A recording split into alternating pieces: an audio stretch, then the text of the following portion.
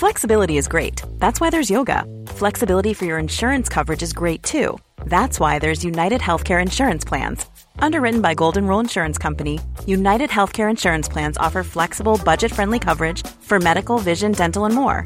One of these plans may be right for you if you're, say, between jobs, coming off your parents' plan, turning a side hustle into a full hustle, or even missed open enrollment.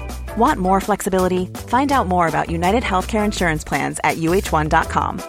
Planning for your next trip? Elevate your travel style with Quince. Quince has all the jet-setting essentials you'll want for your next getaway, like European linen, premium luggage options, buttery soft Italian leather bags, and so much more. And is all priced at 50 to 80% less than similar brands. Plus, Quince only works with factories that use safe and ethical manufacturing practices. Pack your bags with high-quality essentials you'll be wearing for vacations to come with Quince. Go to quince.com/pack for free shipping and 365-day returns. Ryan Reynolds here from Mint Mobile. With the price of just about everything going up during inflation, we thought we'd bring our prices down. So to help us, we brought in a reverse auctioneer, which is apparently a thing. Mint Mobile Unlimited Premium Wireless. How to get 30, 30, bit to get 30, bit to get 20, 20, 20, bit to get 20, 20, bit to get 15, 15, 15, 15, just $15 a month? Sold! Give it a try at mintmobile.com/switch. $45 up front for 3 months plus taxes and fees. Promo rate for new customers for limited time. Unlimited more than 40 gigabytes per month. Slows full terms at mintmobile.com.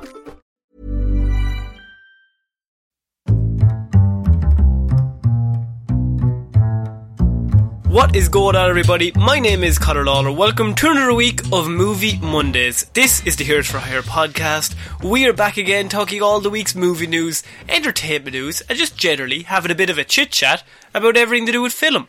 As always, I am joined by my partner in crime, Mr. Sean Meehan. Sean, how is it going? I'm good, Conor, but more importantly, how are you?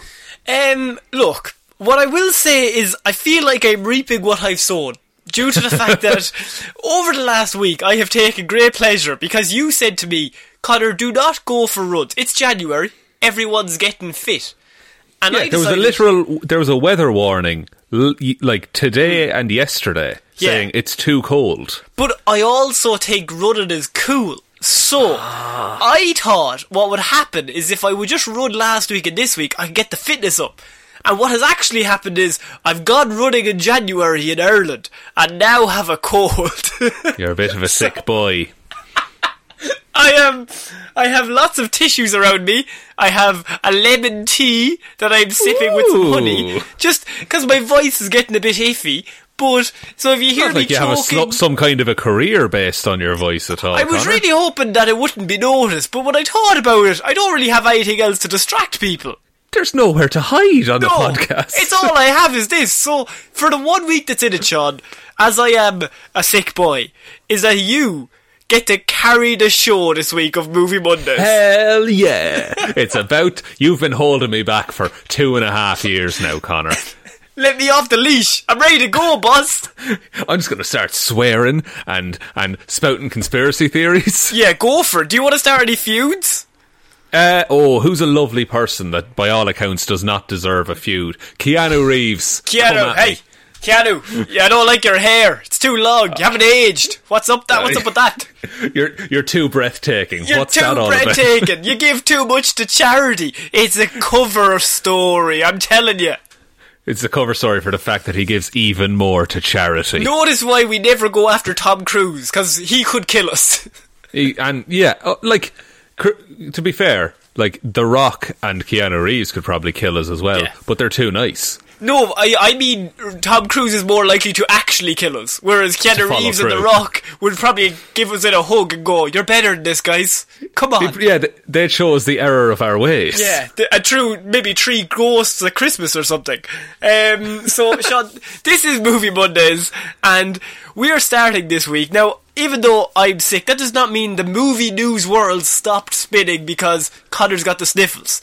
That is unfortunately not the case. So we're going to have to start with one of the biggest directors in Hollywood, I would say, or in the world today. That is Mr. Christopher Nolan. Mr. Chrissy N, as we like to call him. Do we like to call him that? I've just come up with it. So yes. Okay, Chrissy N, love it. Now, what happened a few weeks ago with HBO Max, Sean? So Warner Brothers announced that all of their new theatrical releases would be simultaneously releasing on HBO Max. But they neglected to inform any of the directors, producers, production companies, or crew who worked on those feature films. Just anyone that would be impacted, really. Anyone who might have some kind of thought or opinion on that move, they just told him the same time as they told everyone else, over Twitter. And so, this did not go down well, with a lot of people involved, almost exclusively everyone involved. So, but most importantly, it didn't go down well with the directors. Yeah, because they were like, we designed these movies to work specifically in theatres.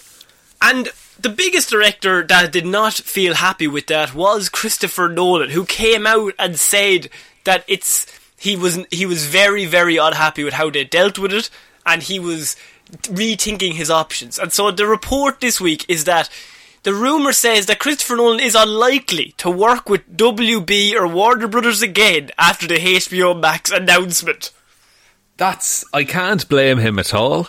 What I will say is Christopher Nolan is in a very fortunate position that he can choose not to work with Warner Brothers. See, he's Christopher Nolan. A studio will come to him. Exactly. Anyone would be like, they'd be chomping at the bit to get Christopher Nolan involved with their company at all. I feel bad for the small production companies who just have to stick it out now because they're in with someone who will get their film made. And actually, Christopher Nolan has been with Warner Bros. For over 20 years. Even Memento was with Warner Bros. In 2001. Imagine being Warner Brothers and it's your fault that relationship is gone. That this acclaimed director who you've been working with essentially from the start. Is he the biggest director in the world? I don't know if he's the biggest director in the world, but he's... Biggest and best aren't the same though. I mean biggest name recognition. I see again, I think my parents most likely would not know Christopher Nolan in the same way that we would know Christopher Nolan. Spielberg kind of is the household name. Yeah, it would be like Spielberg or Scorsese or anyone like that. But in terms of consistently referred to filmmakers, and Christopher Nolan is he's young enough. In the next 10 or 20 years, I can see him being the Scorsese, the standard for filmmaking for a lot of people. And Warner Brothers have just thrown all that out the window. And which is such a strange idea because, as we've said, you have Christopher Nolan, he's with you for 20 years. They do the HBO Max decision and say that, and they don't even tell him. Surely the idea would be you'd go around to the biggest directors you have on site and go, we're going to do this, or we're thinking of doing this. You've been a loyal... you brought in us a lot of money. Through the Dark Knight trilogy, Dunkirk, Interstellar, Inception, Tenet. How much money has he brought in for that studio? Now, Christopher Nolan has his good points and bad points, but just as a company, I just feel like if you have a star player, you tell the star player you might change managers, or something might change with the tactics before you do it. Yeah, surely they would have, in the same way that you have to announce changes to shareholders and things like that.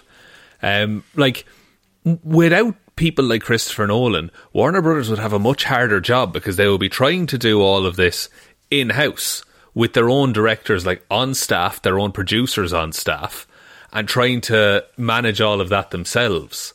Whereas, as just a distributor, people just come to you with the film essentially already made in a lot of cases. So, my question to you, Sean, then, is where does he go? If he's finished with Warner Brothers, surely Disney offer him truckloads of money until he says yes. Possible. Now, I don't see, it's tough with Disney because the films that they're generally associated with are more family friendly, I would say, than Christopher Nolan is used to. Yeah. But they do have the branch of Searchlight through the Fox merger, and that's how they're going to put out presumably any future Alien or Predator movies. The not so family friendly ones probably won't get the Disney castle at the start of them. But Searchlight has that it's a little bit edgier, I would say, and a little bit more mature which I think Nolan might gravitate to. He was in... Apparently Sony was rumoured, wasn't he? Oh wasn't my God. So Sony could be looking at bringing in Christopher Nolan, because all they have is Spider-Man. So you might as well look for him. That's it. And look, who would have thought 10 years ago that it would be Sony v Disney are the two ones that pop into our head? I think it's a massive shooting themselves in their own foot. Because if he leaves, that does set a precedent that maybe he is the biggest director and he's the only one that has the ability to leave. But there's got to be a few people just below him on that level that might also think, you know what, if Christopher Nolan goes, I'm going to get in behind him and go out with him. There's a lot of James Gunn is with them as well currently. Now he's obviously going back to Disney and Marvel afterwards for Guardians, but just in a case of any sort of director, if you see Christopher Nolan doing it, well, if he's doing it, I'm going to leave too, because he knows what the fuck he's talking about. Yeah, it's and the film industry is not opposed to massive acts of solidarity. It was more TV, but the writers' strike that happened a few years back, that was everyone being on the same team about the same cause, and so I think directors, especially when it's Christopher Nolan, who he has said multiple times, he just loves film. He loves filmmaking and the craft of it and the art of it. And he doesn't love telling us about it. Oh, mad about it. Mad about spending a load of money on celluloid. and something he doesn't need to. Doesn't need to do it. But he'll flip a truck. It's fine. Just cause it's the art of filmmaking, man. He'll don't crash understand. A plane into a big glass window. Crash a plane into another plane for the crack. But I feel like if you were to pick a champion of cinema, if you will, he's a pretty good bet for someone to follow. So we will keep you updated on where Christopher Nolan is likely to go. But this is probably, of all the news stories we're covering today, we do have a big trailer for King Kong vs. Godzilla that dropped over the weekend. But this is probably true filmmaking. A true filmmaking in all of its glory. Christopher Nolan, I'm sure, loves that movie. But there's room for all sorts of movies, Sean. But why this is starting off is because I think this might have the biggest knock-on effect in the movies that we see in the coming years, or how studios react. We're seeing a lot of change in regard to the streaming services, and now with the knock-on effect to the people involved in the move to the streaming services, this could be a big time just in cinema in general, and how we get delivered our movies over the coming years. So, Sean, speaking of movies that were coming over the coming years, I have a movie that I know you will love. I know you're thinking, yeah, I know what you like and I know what you don't like. And one specific thing that you love is Charlie and the Chocolate Factory. Now, Sean, what if I told you? What are your thoughts so far? I'm interested to see where this goes. I want to know, but I don't want to give him the satisfaction of knowing I want to know.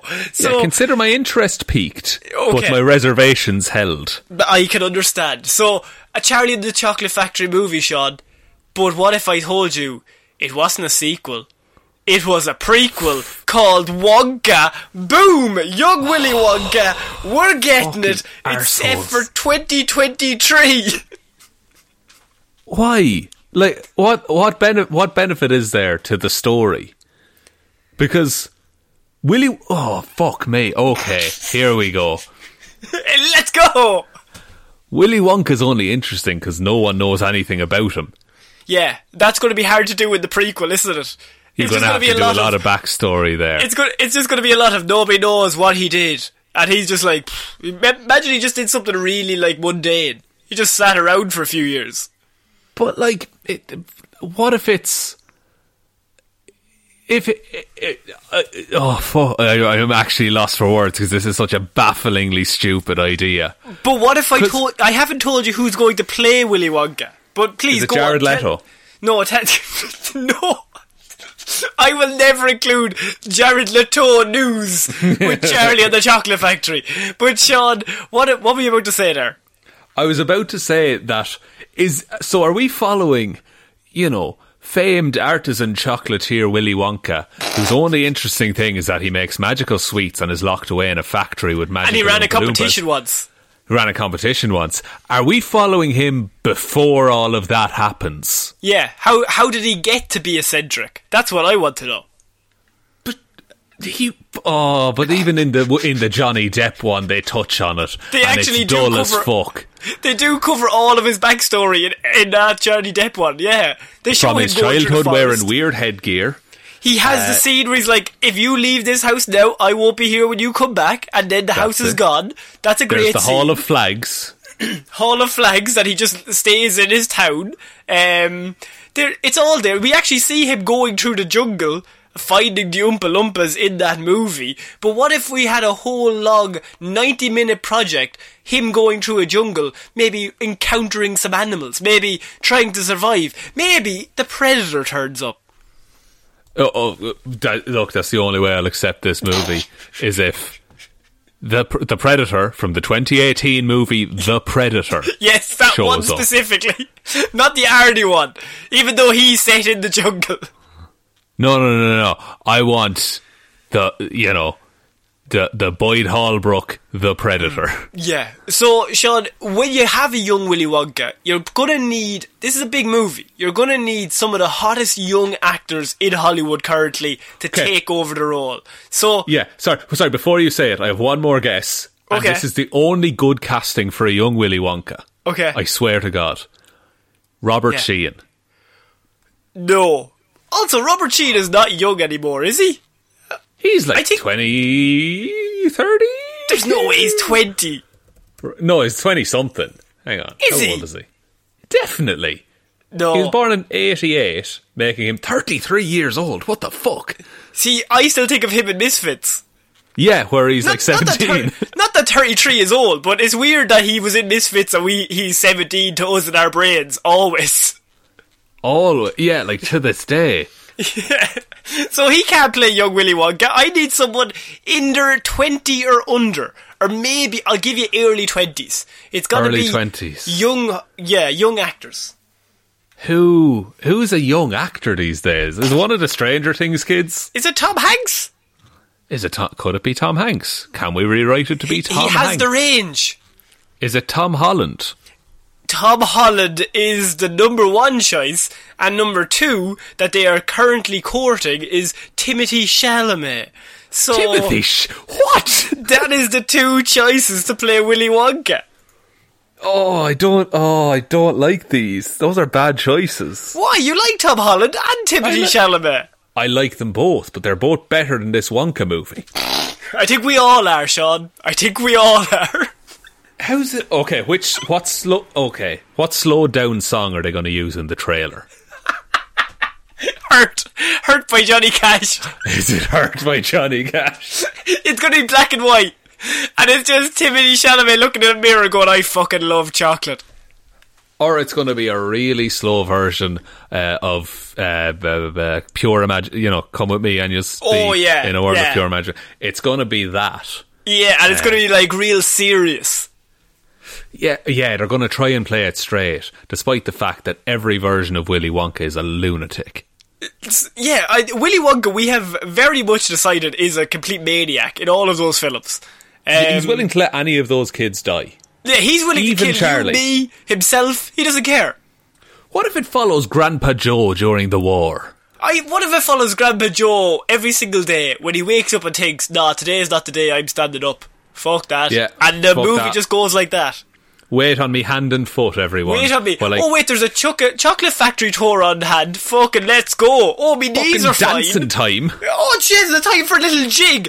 Go away, Grandpa Joe. Where were you on the hard times? Nowhere. Oh, you're a piece of shit, Grandpa Joe. I'd like to see that movie. I'll allow it. So that Willy Wonka is getting a prequel shot, but I think it all comes down to, with all prequels, is the character more or less interesting before the big movie that he's already in? It's so much less, especially in this case, because we as an audience don't know Willy Wonka until Gene Wilder walks down the carpet and does a front flip. And that's all you need to know about him. Or like the Johnny Depp version when he's just like, Papa?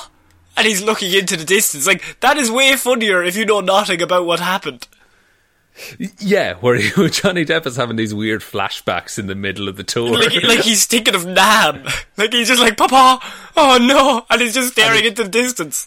Every time it cuts back and all of the adults and kids are just looking at him. Like, that's great! That's amazing, but not if he's just a regular boy who loves chocolate and becomes a chocolatier. And then he starts kidnapping people. Connor, we've already had a Johnny Depp film called Chocolat. Oh my god. Bring Johnny Depp back for this movie. Yeah, is it set in any of the canon universes? Like, I don't think so. Look, you're asking me questions that nobody cares about. I don't know. Is Christopher Lee still his dad? Christopher Lee is still his dad, yes. Okay, go on. Is it Christopher Lee is all of our dad. Oh man, that's Count Dooku. Yeah, but he seems nice enough in that movie. Well, and at the end, like. At the end, yeah. Yeah. At the start, he moves a whole house just to get away from his son. Yeah, he abandons a 12-year-old. He shouldn't have went to that Hall of Flags. The bastard. The bastard. So yes, Tom Holland or Timothée Chalamet could be playing a young Willy Wonka. That is already locked in for 2023, which I still think of us in 2020.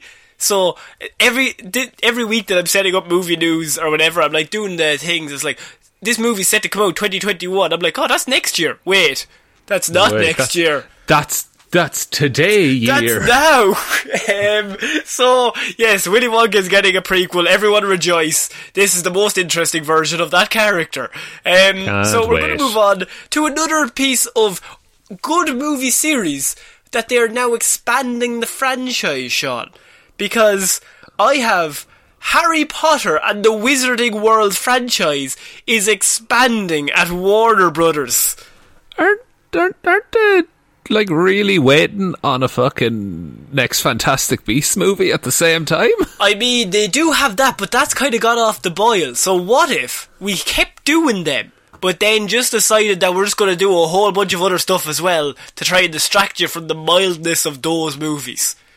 Is it through HBO Max, and is it some kind of police procedural, maybe? Everything on HBO Max is fucking Wallander or Broadchurch. Like, it's all just criminal shit. Like, to be fair, like, the wizard, like, the what's it called? The Ministry of Magic? Yeah. You could do some interesting, like, stories there, but they're probably not going to do, like, oh, there's a wizarding serial killer. Just going around butchering people. Isn't They're probably Voldemort? Not going to do that. You know what, that is Voldemort, but they never touch on the amount of people he really kills. Lads, no, seriously, there's a really bad serial killer going around killing all these wizards, and someone's just like, have we not already had one of them? Yeah, it's another one. It's another one, and he's just as bad. In many ways worse, because this one isn't associated with some prophecy bullshit. He's just a lunatic. He just likes killing. He's just mad about it. So what they said in their statement was, in Harry Potter and the Wizarding World, Sean, we have an iconic franchise and characters that have become a beloved part of the lives of millions around the world. This is a speech you give to investors, by the way. So a PR person has come up with this, but let's try and whittle down on the bullshit. This new management of the franchise highlights its enormous importance to Warner Bros. And the myriad of opportunities. Oh, fuck it, hell. Rubs hands together saying cha-ching. Absolutely. We see for the myriad of opportunities, dollar signs in the eyes. We see toys, books, lunchboxes. Daniel Radcliffe's too old. What if we got a new kid?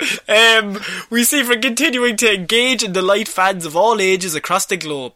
I'm excited for Tom to be leading our efforts and look to him and his team to work across the company to discover innovative and creative ways of keeping the Wizarding World fresh and relevant for years to come.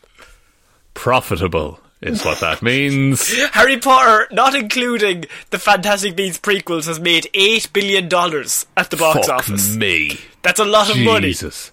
That is a lot of money. And I guess they were thinking Pottermania has died down quite a bit in recent years. Well, JK has tried her best to make it die down quite a lot recently. Tried her best to properly kill that franchise, hasn't she? She took out the shotgun And she said, I'm going to make sure nobody talks to me again.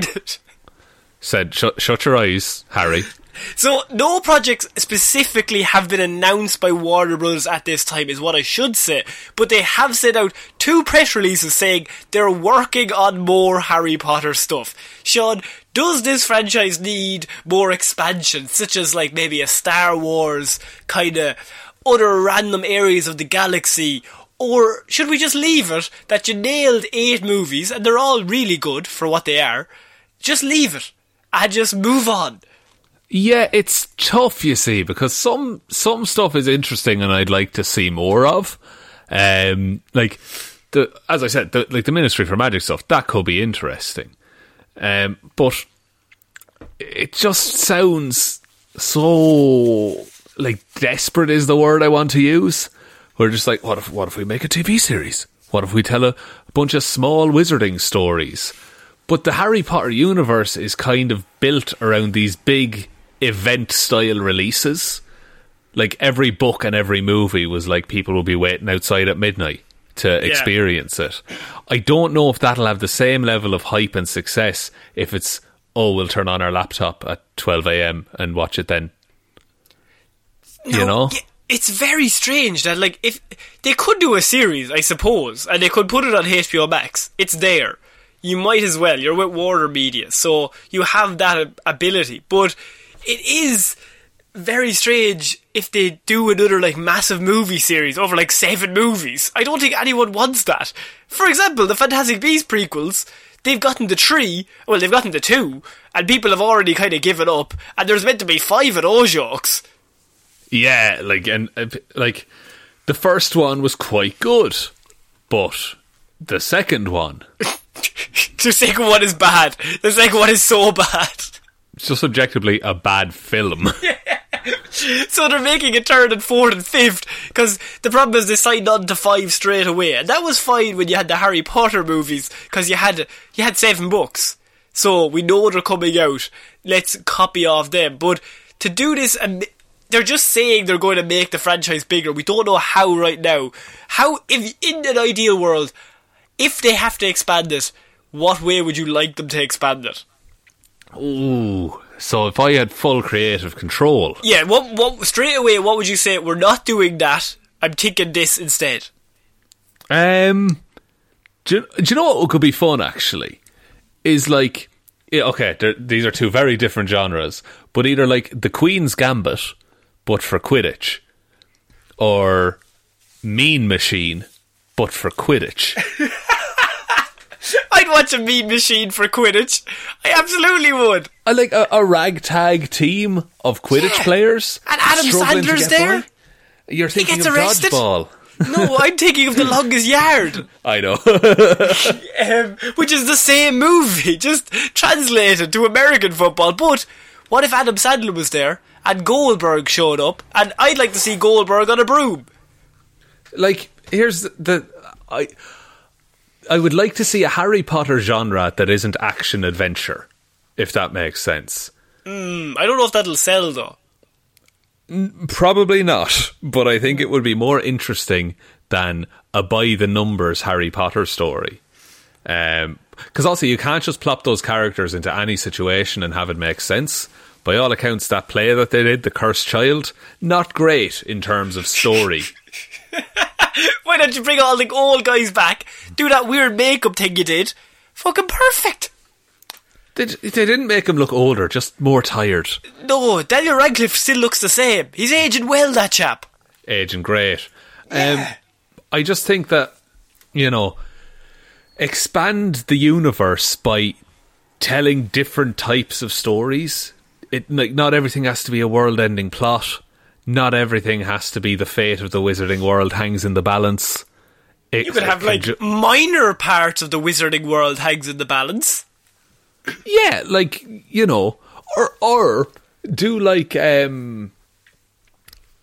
tell about a family of wizards, trying to fit in normal society, or something like that.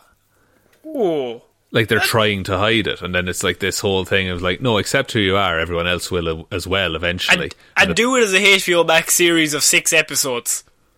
do not drag this shit out for 18. Don't Arrow please. season 4 this. Do not Arrow season. Why are we so much invested in Arrow recently? No. I don't know. It's just a good reference for a show completely dropping off. By the way, if anyone doesn't know, we have put up a new episode on our Patreon this weekend. Yesterday, that we did Guardians of the Galaxy.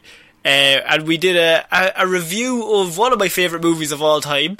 And it didn't really feel like a review. It just felt like me talking to my pal about a movie that I really like. It's like how we used to hang out in college. Yeah. Oh my god, did you see that? Oh my god, I did. Wasn't that class? When he did the... Yeah. Yeah. Now, I just wanted to say that because I just thought of it and that it was very much fun. So if you want to head over to the Patreon right now, you can get that and all the other Lazarus Pit shows that we've done. We've got loads of reviews up there of Batman Begins and Spider-Man 2 and all sorts of stuff. But Sean, we're moving on to another franchise that we have not seen in a long time that's getting a reboot. What if I told you... I'm just going to say the headline, you tell me what you feel. Okay. The Naked Gun reboot wants Liam Neeson in the lead.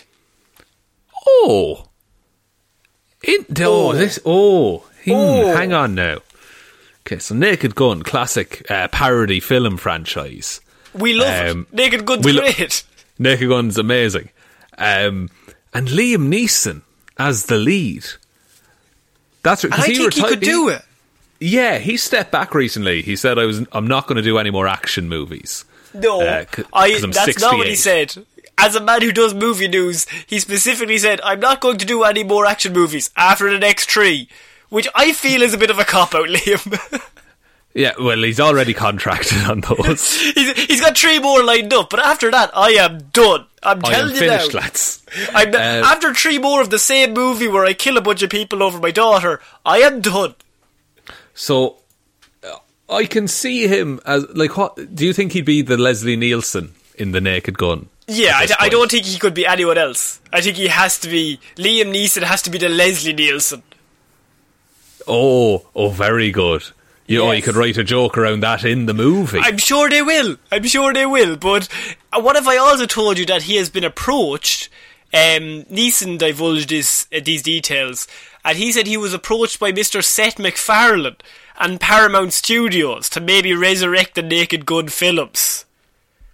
Interesting. How much of an audience do you think there is for the Naked Gun franchise at this point, for new ones?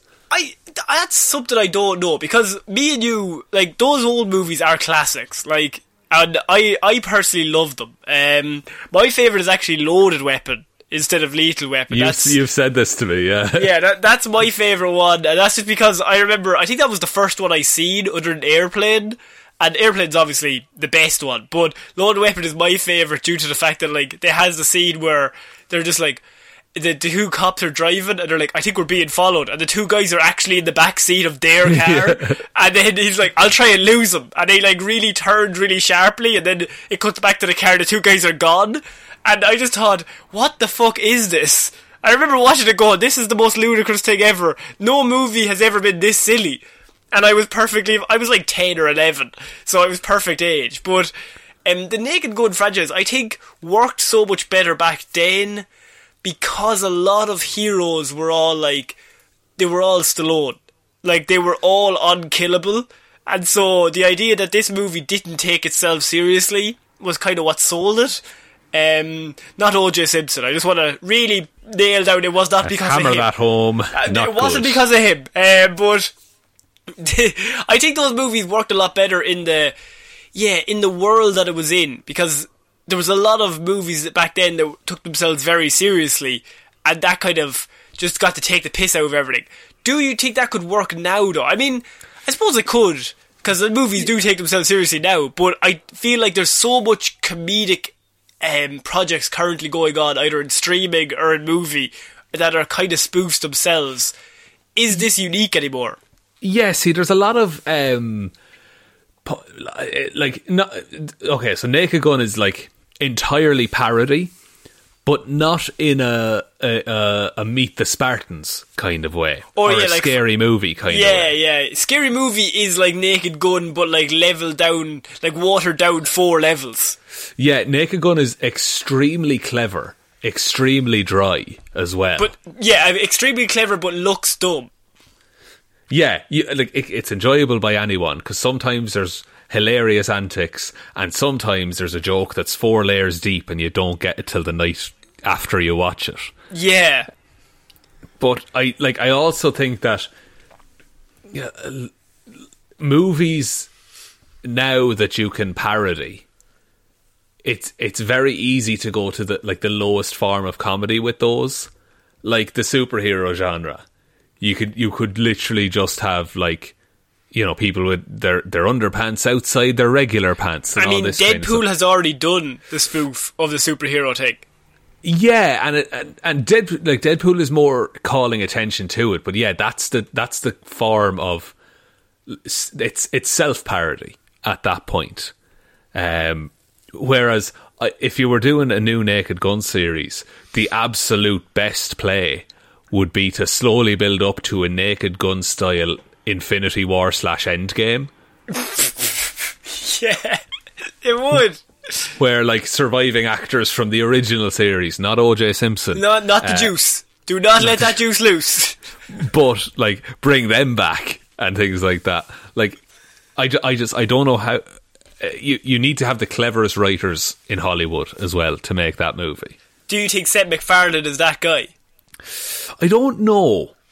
Like he's odd. Like he's a wild one, because a lot of his stuff can be just seen as, oh, this is the basis level of what comedy can be defined as. But then also there are some clever jokes in things like even movies like A Million Ways to Die in the West and Ted and stuff like that. There's a couple of glimmers of genuine, like, oh, that's quite clever, that's quite funny. No, I do think Seth MacFarlane is good. Like, I think he's very funny, and I feel like Family Guy does get a bad rep, but I think Family Guy can be hilarious.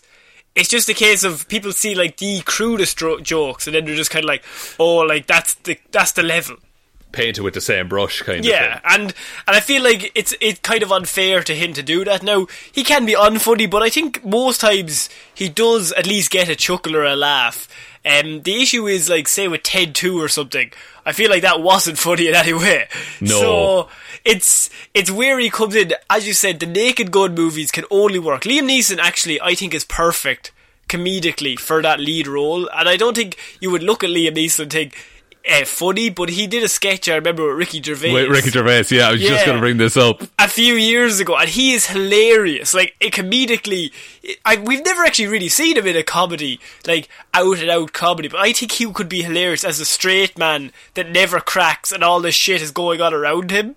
But it's interesting what you said, that the Naked Gun movies are very, very clever, but look really dumb. And the problem is, with all the scary movies, they looked really dumb and they were really dumb. And they just kept going base level constantly. And I feel like I'm worried that if they reboot it, they'll go straight to base level. Yeah, and they'll just try and do it as quickly as possible, and think, oh, these are dumb movies, it can be dumb. But you need the clever kind of dumb. Which is weird thing to say, but you know what I mean, or you know what we mean, don't you? I hope everyone gets that, like what we're saying. Like, it's the dry delivery and the absurd, like, you know, fourth or fifth dimension jokes that work, like the guys being chased. Like, try and get a writer to come up with that now. Because also, so many of those jokes have been done. I wonder what's left to be kind of discovered. Yeah, I suppose, like, even like the human condom from the first Naked Gun, like, that is such a dumb idea. Like the full size one, or like an airplane where it's like, surely you can't be serious, I am serious, and don't call me Shirley. But in that same movie, you have the thing of your one is freaking out in the seat, and then the lady shakes her, and then there's a big long line of like Muhammad Ali and a nun with nunchucks. Yeah, and there's someone just has a revolver. Yeah, and a revolver. So, like, I think you can have all these jokes, but I think at the time you're like, oh, that's silly, but then the next day you're telling them to your friends and you're all cracking up laughing.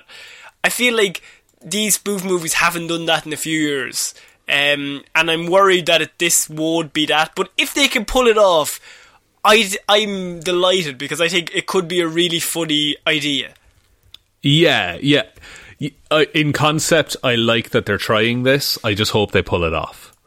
Okay, so we're going to move on to another idea that Sony might have. Now, they might be snapping up Christopher Nolan's shot, but they're also doing other things involving everyone's favourite character, Spider-Man, that they own and they're not giving back.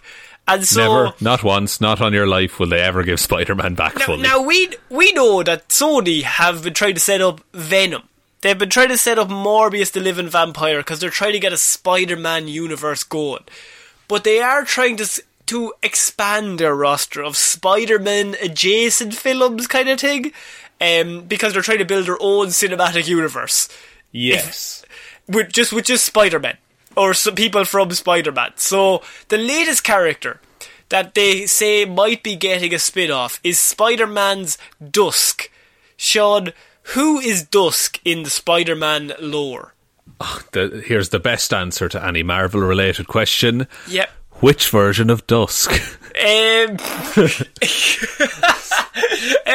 That I don't know. Right. I do not know which one they're choosing. No worries. As a quick by the by. They do say that it will be most likely to center around Cassie Said Commons. Yes, that's the main Dusk, shall we say. Okay. So Dusk originally was a leader of a group of rebels in the Negative Zone who Spider-Man helped out. The leader died, Spider-Man put on the costume and led them into battle. After that, Spider-Man kept the costume and used it when he was accused of murder at some point, but he was like, oh, no one likes Spider-Man anymore, but I still gotta save people, so he dressed up as Dusk to help people. How sad. I know. Just need somebody else. He's so needy. But then there's a girl called Cassie St. Commons, and she basically has no superpowers at the start, but kind of falls in with a superhero group. And their initiation for joining the team is that, just jump across the buildings, that's fine. And all the superpowered kids can do it, but Cassie is regular, but she jumps anyway. What? No one's paying attention to her and she falls to her death. That's the end of this movie. First 5 minutes. That's the end of the movie. But Cassie was then left in a state somewhere in between life and death. Don't tell me she was licked back to life by cats. Batman not at all, but very style. similar. Very similar in terms of concept. But she has powers like she can teleport, and she's kind of made of shadows, and she can affect people psychically and things like that. Okay, I might do a Hero Zero on her because she's actually quite interesting. But she's a very dark character in terms of powers, and she's constantly living in between life and death, and she's alive but she doesn't have a heartbeat, and she's really distant with everyone because of it. But you know who else is between life and death, Sean? I think I know who you're going to say, but Morbius the Living Vampire. Yes, indeed he is. What a way to get her involved. They are going darker. They have Venom. They have Morbius. It's weird that they have Spider-Man, who's in my eyes is always the brightest, most colourful character ever, and they're just going Venom, Morbius, Dusk, just shadows, just love shadows. Yeah, and the thing is, this could be a really cool character visually. Imagine a superhero made of smoke and shadow coming at you. Yeah, fuck, and you can do really cool things with that. Yeah, and you also have this really complex story of what does it actually mean to be alive. Fucking hell. Because Cassie and Morbius, in a lot of ways, you could play them as being Cassie's closer to being dead than alive. Morbius is closer to being alive than dead. But who's really doing more with that? Oh my god. You could go so deep, so down the rabbit hole for this movie. But before we start getting good, this is Sony and their Spider-Man universe without Spider-Man. Let's just everyone take a breath. Yeah, we've currently seen one film in the universe. That was Venom. and it was fine at best. I would say less than fine. I mean, he eats that guy's head and then turns back into Tom Hardy and he's chewing. I'm still not okay with that. I can't get behind cannibalism. That's where I'll draw the line. That's where I'm drawn. As Willy Wonka says in the Johnny Depp one, cannibalism. Now that is frowned upon in most countries. Everything in this room is edible. Even you are edible. But I think that weirdly, if you had said this to me like 2 or 3 years ago, it's like, oh, which do you think will do the best out of Venom, Morbius, or Dusk? I would not have picked Dusk, but now I think that's one I'd be really interesting to see, and it's something that we haven't seen yet.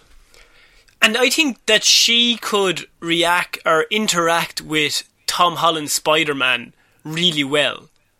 Like, if she's a hero, but she's very dark, and Tom Holland is, as we all know, he's got that youthful charm, he's all, like, doughy-eyed, and he's just nice, and he's just tried his best. And then on the far side, you have this very dark hero, but they're both heroes, and they're both trying to save people. Yeah, but they might go about it in different ways. You could even have a Spider-Man Dusk team-up against Morbius and Venom. That could work. That could work really well. And imagine Spider-Man and Dusk teaming up, saving someone. Like, they would get very different reactions versus, the friendly, colourful Spider-Man or the creature of death made of shadow and smoke. Citizens in New York would react very differently to those two, and that might have an effect on, Dusk and Spider-Man's relationship. And I think this is very much a building block, because we've known for some time that Sony are trying to build their own universe. And so Olivia Wilde, if you remember, was signed on to direct. We think it's Spider-Woman, but that's not confirmed. So if Spider-Woman is there, you also have a Kraven the Hunter movie that they are attempting to make, along with a Black Cat movie that they are attempting to make. You also have Morbius, Venom, now Dusk. There's a lot of characters here you can use in a Spider-Verse kind of situation. Yeah, like it's... And we'll have to see what happens when Spider-Man 3 comes out with Marvel, because that looks to tie in... Sorry, Morbius looks to tie into that universe as well. So I don't know how transferable all these characters are to each other. But it would be nice to see, like, Tom Holland, Peter Parker have a team his own age. Why would he need a team though, Sean? Like, who would he be up against? If I had to pick a number, perhaps 6 villains? 6. And are they sinister? Oh, they're not nice, I'll tell you that much. And it would be easy to bring a few of them across. Like, you have Black Cat and Kraven and all there, but it would be quite easy to bring them across, seeing as though you're opening dimensions to Alfred Molina and other people from other movies. So perhaps take a route through the negative zone, maybe. Maybe just once or twice, and then you have 6v6 and battle to the death. And also the comic that Cassie St. Commons first appeared in is called Slingers. Interesting. Now, wouldn't that be a good team name for some kind of, spider-related characters? See, I think it would be a better team name for, like, people in the Wild Wild West. No, Connor, that's what cowboys are. Sorry, You've gotten confused again. But like a bunch of cowboys, call them the Slingers. That's called a what's it called? Fuck, what's a group of cowboys called? A school of cowboys. A school of cowboys. Everybody knows that, Sean. So we're going to move on to our next piece of news, and this is actually news that it kind of relates to HBO Max and everything that we were talking about earlier on. A posse. Sorry, it's a posse. It's not a posse. It's just not. It is. So we're moving on to Top Gun Maverick, Sean. Now, Paramount are releasing a new Top Gun movie where Tom Cruise will ultimately try to kill himself all over again. But there's an issue called The Global Bastard currently going on that's pushing a lot of things back. And things might be moving to streaming services. And my news today is that Top Gun Maverick, Paramount has reportedly passed on offers from Netflix and Apple to send the film to streaming, deciding instead that they're going to basically go completely through with releasing it in theatres, because they think it'll make its money back, even though Netflix and Apple have offered to buy it. oh, they're going to be kicking themselves when this doesn't work. I was thinking the same thing. Now, Top Gun Maverick, do you think they could get enough money in the cinemas? If Tenet didn't make a lot of money and Wonder Woman didn't make a lot of money, do you think Top Gun Maverick has that juice to send it over the 1 billion mark? I'm actually not sure, because, like, it could be a big summer blockbustery movie, but also summer could be a lot different than other summers, as we've previously learned in terms of film releases. I'm not sure that it's got the sticking power that a movie that's not Top Gun Maverick might have. I think a Mission Impossible might do okay, but I've thought from the start that Top Gun Maverick will not do as well as they think it will do. No, I think it would have done well in the 90s, maybe, but like, I think now it's okay. Like, you'll get a lot of people going out, but I don't think you're going to get massive amounts. Like, if this came out in a normal year, it's coming out July 2nd, so it's the 4th of July weekend, which is the perfect time to bring this movie out, if you have a movie about fighter pilot action. But I think Top Gun Maverick, although it does have Tom Cruise, and it is a beloved 80s film, I don't know if it's a built-in audience that's that big. I think there's a lot of people that have nostalgia, but I don't know if it's going to drive people to the cinema to be like, oh, better go see that Top Gun movie. Tom Cruise is in. He's the hottest name in Hollywood. It's not. I'm trying to think of an example, but it's not so much. Independence Day 2. There you go. That is exactly right, Connor. That everyone thought that was a surefire thing. But they didn't have Big Will left. They didn't have Big Will anymore. This has Big Will just in Tom Cruise form. But I also don't think that he's the box office well, I say this, but his movies keep making money. Well, no. The Mission Impossible movies keep making money. The Mummy, not so much. You know what, you're right. And fair dues to you, Connor. You called me on my bullshit. But, you know, I think that in a, let's say it, a pandemic, maybe big plane movie isn't the thing that will drive people to go to the cinema. I think if Avengers Endgame came out on July 2nd, it wouldn't make $1 billion. No, that's totally fair to say, because it wouldn't, and it shouldn't. No, and so if Top Gun Maverick even makes its budget back, because I'm assuming it cost $100 million to make. Tom Cruise does not come cheap for a Top Gun remake. No, but I don't. How? Like, do you think they'll try and sell it again to Netflix and Apple when it hits like May? Yeah, I think they're currently sitting on the fact, it'll get better. It'll get better. I'm worried that in May they'll think we probably should have sold it to Netflix in January because now they have no interest in having it. Yeah, and now no one has any interest in watching it because it's been pushed back again.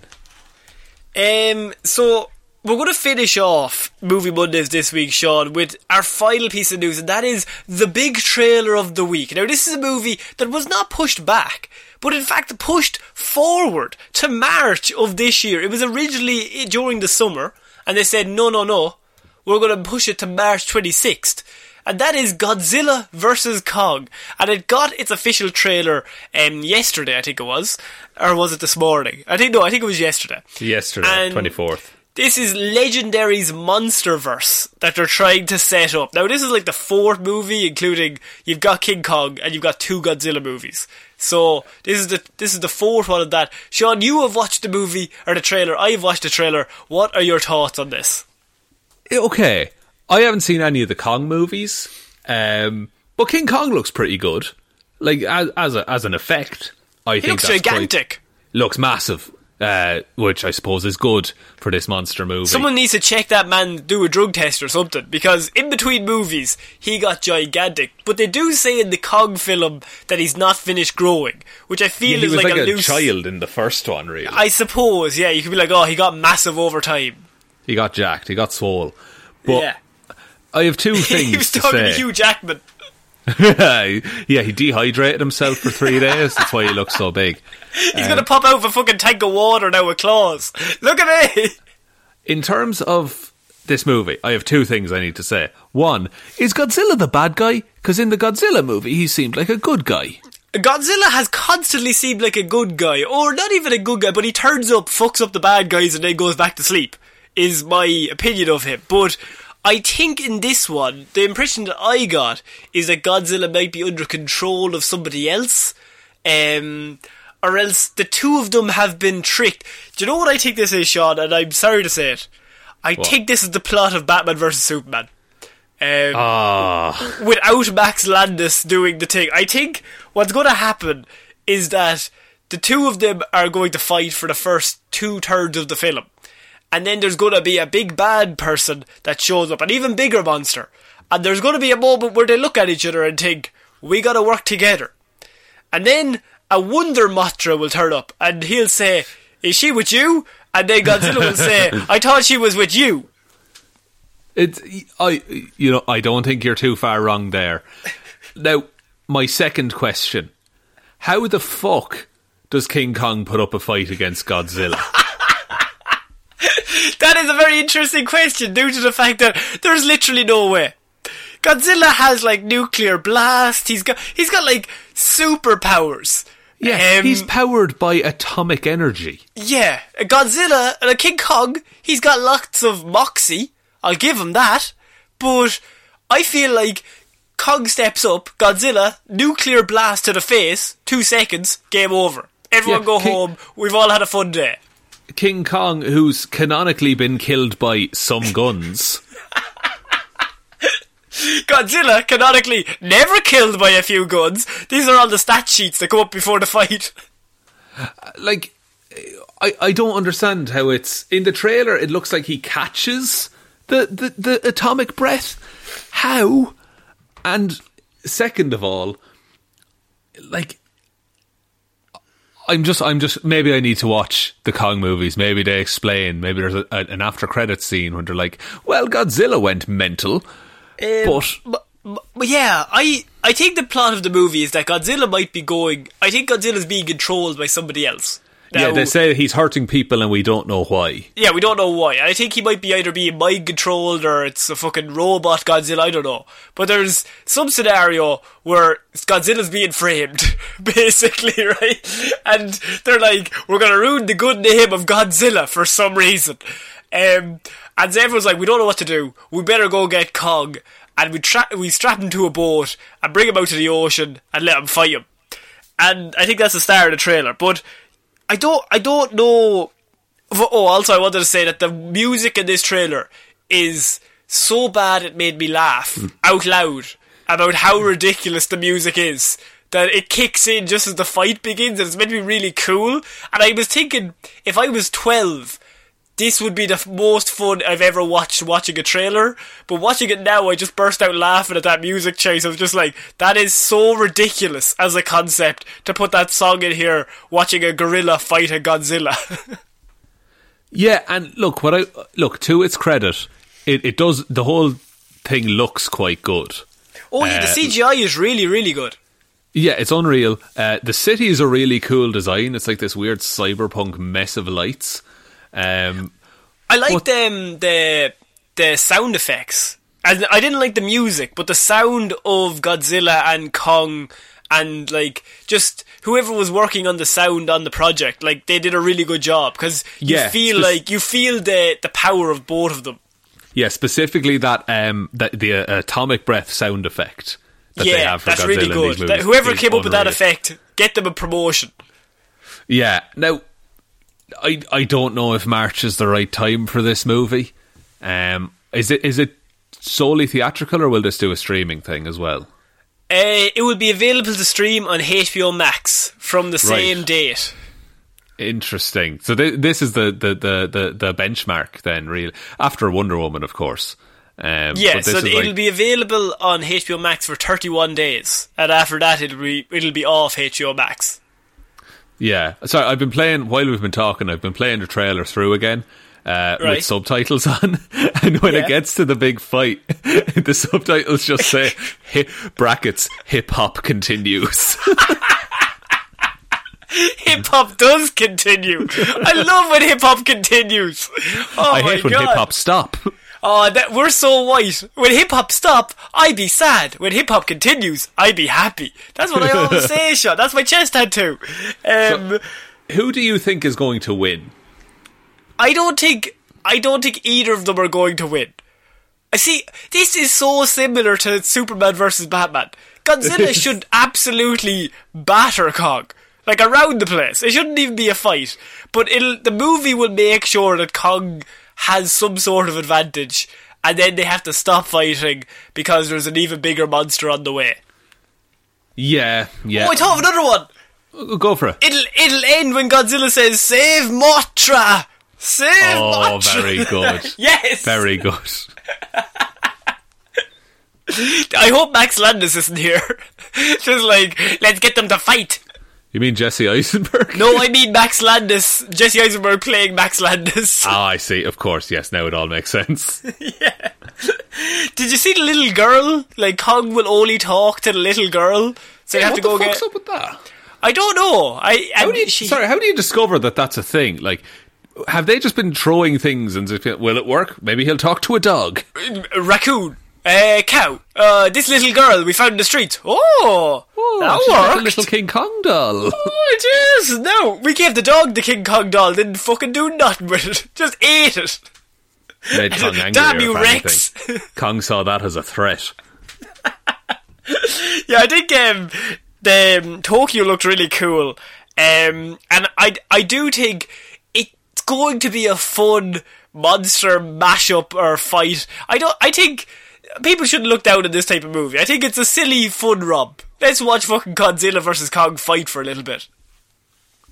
Yeah, it is. Let's watch big monsters punch each other. It's Pacific Rim, but it's Pacific Rim, yeah, just with the two monsters instead of robots and monsters.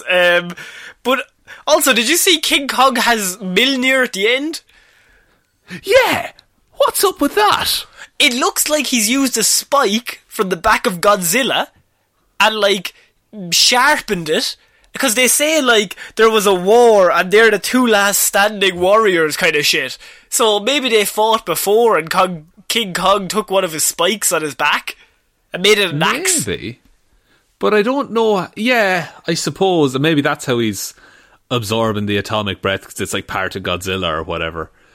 But Godzilla could also just aim slightly lower, right? And kill Kong immediately. I think Godzilla go straight for like the stomach. Call it all off. Just chop him in half. I think I know what's going on. Go on. I think the government have made a mecha Godzilla. Yes. Powered by nuclear energy. Oh my god. And Godzilla is like, no. I won't have that. I don't like other monsters. Yeah. And so now he's seeing like, okay, humans are the problem. Because the whole thing in the first one, Ken Watanabe told us that Godzilla was there to balance the planet. And he told us so eloquently as well. He also said, let them fight. He did. And I believed him. Which has been apparently incorporated into all military planning now in this universe. It just seems like, to be fair, there isn't a part where he could go, you know what, we should stop them fighting. I think at this stage, just let them... You've got nothing, Ken. There's nothing you can do. Can you made yourself redundant with those 3 words? Yeah, the next day he had a little box putting all his stuff into it. Why did I say that? Fucking hell, Ken. Yeah, I think Godzilla could be mad at humans. They bring in Kong to stop him, then they become friends, and then they have to fight an even bigger monster. I think you've called that entirely right. We'll see come March, I suppose, what the actual outcome is. So Sean, that is actually it for this week's Movie Mondays. What a fun-filled week, packed with movie news. You managed to stay alive during the whole thing. I'm very proud of you. I'm going to go to sleep now for a long time. If you do not hear from me, goodbye. By Wednesday, I'll wake back up just before recording Wednesday's Weird News. Can you put the show together first? Because I don't like to do work. I just say we wing it. Let's just guess. We'll just scroll through Reddit and pick shit out. Did you see this? That's cool. Slowly send the link over WhatsApp. Do you want to take us out? Yes, thank you everyone for listening to this episode of Movie Mondays. We will be back on Wednesday, as we just said, with Weird News Wednesday, Friday with Hero or Zero, and next Monday with another episode of Movie Mondays. Big thanks to everyone who supports us over on Patreon. That's patreon.com/Heroes for Hire podcast. Special shout outs, of course, have to go to Waffles Williams, Ciara Lawler, David Clark, Ed Ball, Joe Burney, Ray Ging, Roisin Halley, Ryan Evanson, Sean Jamieson, Dominic, Josiah Green, Anna Helmroos, Richard, Little Dicky McGrew, and what a name. Luke Hothoff podcast. Don't think we didn't notice that, Richard. We caught that. We caught that. I've been debating in my head whether to say it, but I just went for it. But yeah, thanks everyone there so much. We hope you enjoyed the review that we did of Guardians of the Galaxy on Patreon. It was really fun to talk about a movie we both like for a change. Yeah. And other than that, there is a Heroes for Hire merch shop if you want to support the show that way. Get some sick threads to wear while you fight some giant gorillas. sick threads. Yeah, can we make a shirt that says Hip Hop Continues? Hip Hop Continues, yes, that should be our next shirt. But there's a link to that in the description if you are so inclined. Also there, all of our social media links and the email address, heroesforhire_@outlook.com. But I think that's about it, Connor. So I've been Connor Lawler. I've been Sean Mean. And I hope to catch you when I'm not as big sick boy. We'll talk to you next week. Bye. Bye.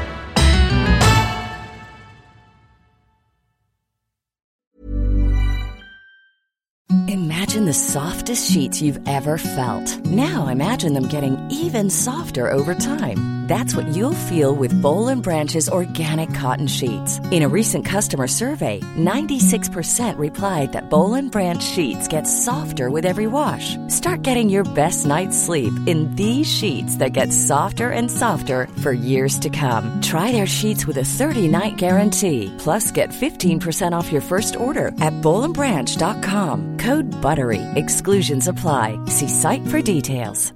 Hi, I'm Daniel, founder of Pretty Litter. Cats and cat owners deserve better than any old-fashioned litter. That's why I teamed up with scientists and veterinarians to create Pretty Litter. Its innovative crystal formula has superior odor control and weighs up to 80% less than clay litter.